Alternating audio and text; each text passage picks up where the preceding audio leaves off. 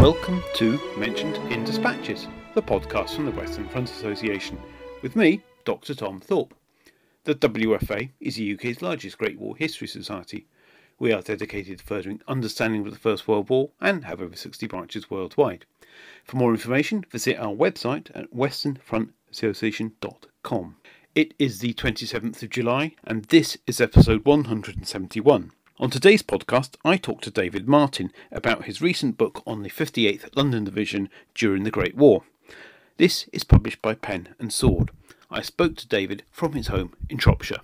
David, welcome to the podcast. Could you start by telling us about yourself and how you became interested in the Great War? Well, it really started with some medals I had as a child.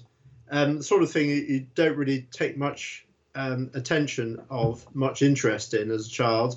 And we used them in the school play and all that sort of thing, but I never really paid much attention to them.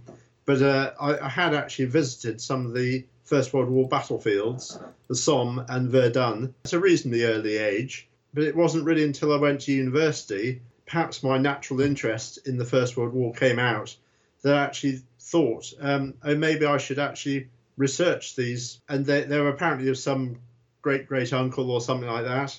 But as I said, I haven't paid much attention to them. But it was only actually when I was already a tour guide on the Somme, taking people around the battlefield, that I actually came home and actually looked at the side of the medals. Of course, First World War medals have the name of the person on the medal. So I found out it was my great uncle, a Colonel Percy Preece, who'd obviously served in the Boer War and the First World War. Obviously, being in France at the time and without the internet at the time, I couldn't actually do any quick research. But in the next winter, I came home and started looking things up. And I found out that he was a colonel in the Post Office Rifles. Obviously, my family does have some links to the Post Office already. So it was only natural that he would serve in what was the Powell's Battalion of the Post Office Rifles, the London Regiment. This all took several years, and I tried to look for him in the 1st Battalion of Post Office Rifles, which was with 47th Division,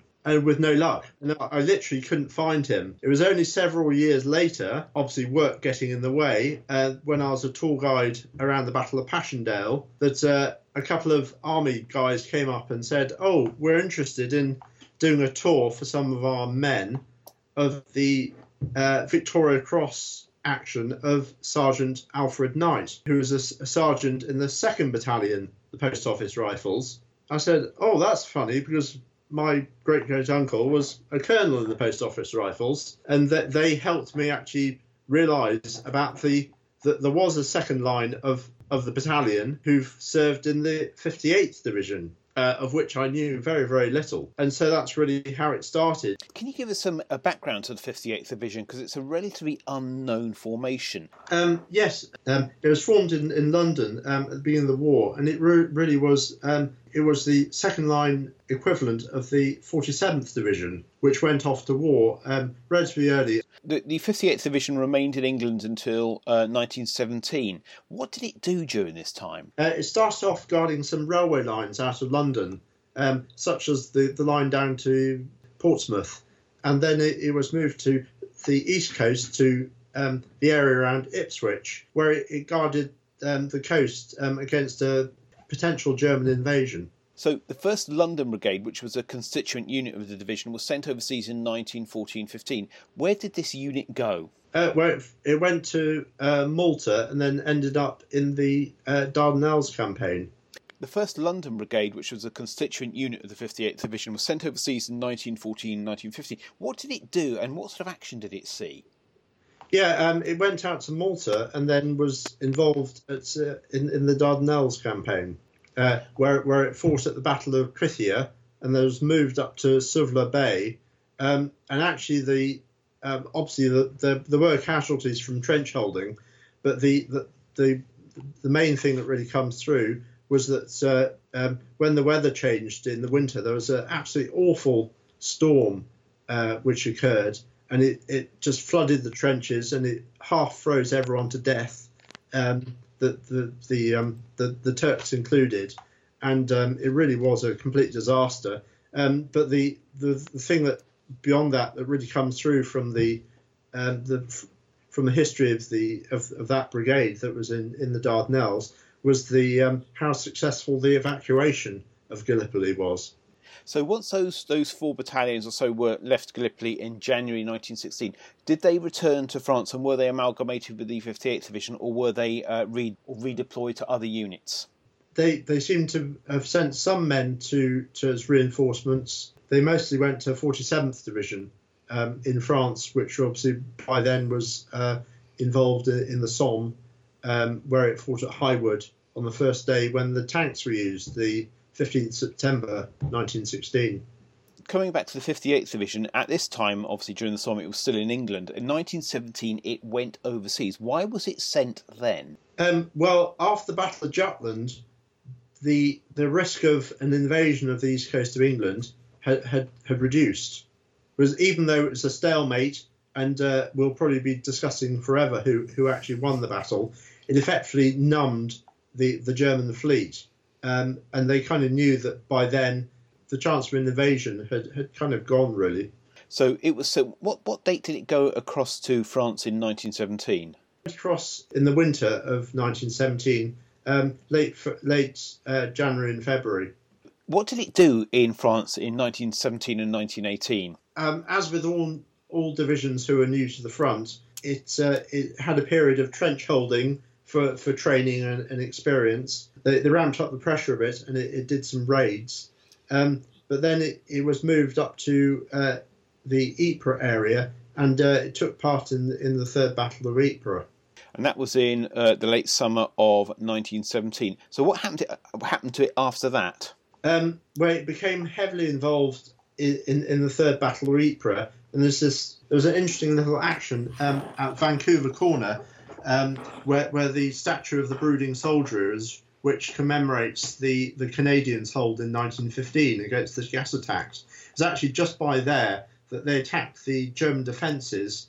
There was a famous action where Sergeant Knight led his men forward and actually won the Victoria Cross. And Sergeant Knight, was he in the Post Office Rifles? Yes, he was. He'd been a postman in Birmingham and was much feted in Birmingham after he won and survived winning his Victoria Cross.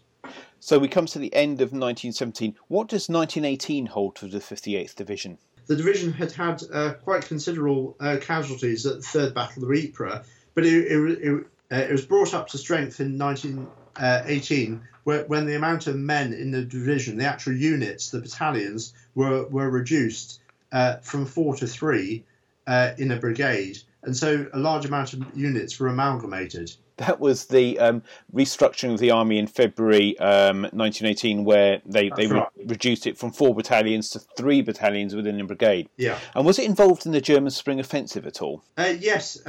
It was right at the right-hand flank of the British Fifth Army, and it actually joined with the French Army. This led to an interesting position where only 1 brigade of the division was actually heavily involved in the battle. The other 2 brigades were south of the river, and they actually weren't so heavily involved. It was only, in fact, again, the 173rd Brigade, which was made up of Royal Fusilier men, and it was only that one brigade which was actually heavily involved. And there was actually one crucial action where the Post Office Rifles were sent north over the river to reinforce the canal bank against the German attacks. And that actually had quite an important effect on the local battle that was happening there, where at that stage the front lines fallen, the redoubts had just about fallen, and the Germans were starting to spill through.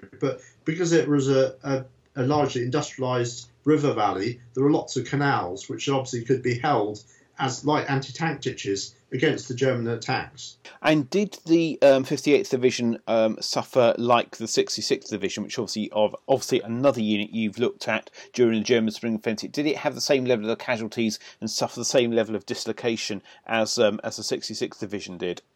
The effect of the battle on the 58th Division was very different. There was only this 1 brigade that was heavily engaged. The other 2 brigades were pulled out of the battle. Well, first of all, they were put under French command, some of the first units in the British Army that happened to.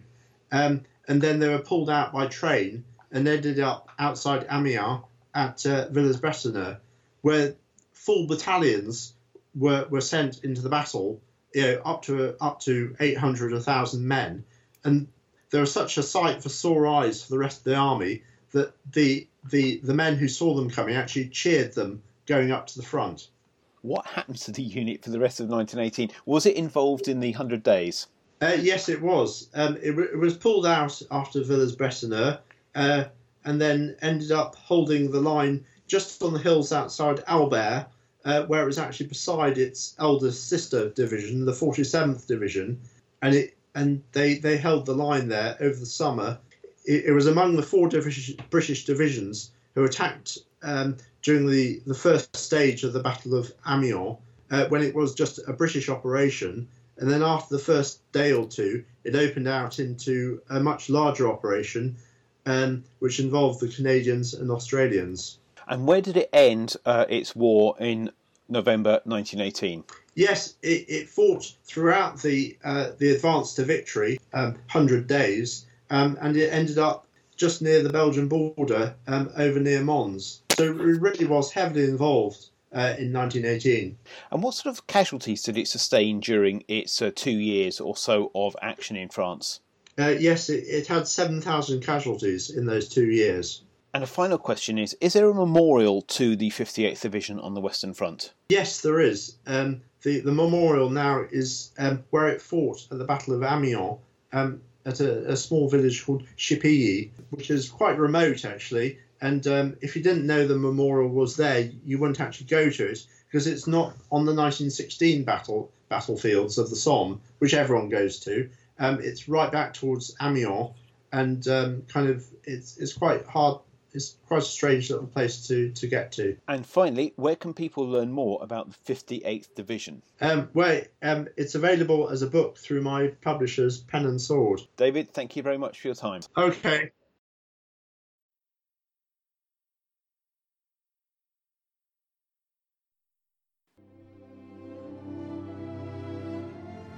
You have been listening to the Mentioned in Dispatches podcast from the Western Front Association with me, Tom Thorpe. Thank you for all my guests for appearing on this edition. The theme music for this podcast was George Butterworth's The Banks of Green Willow.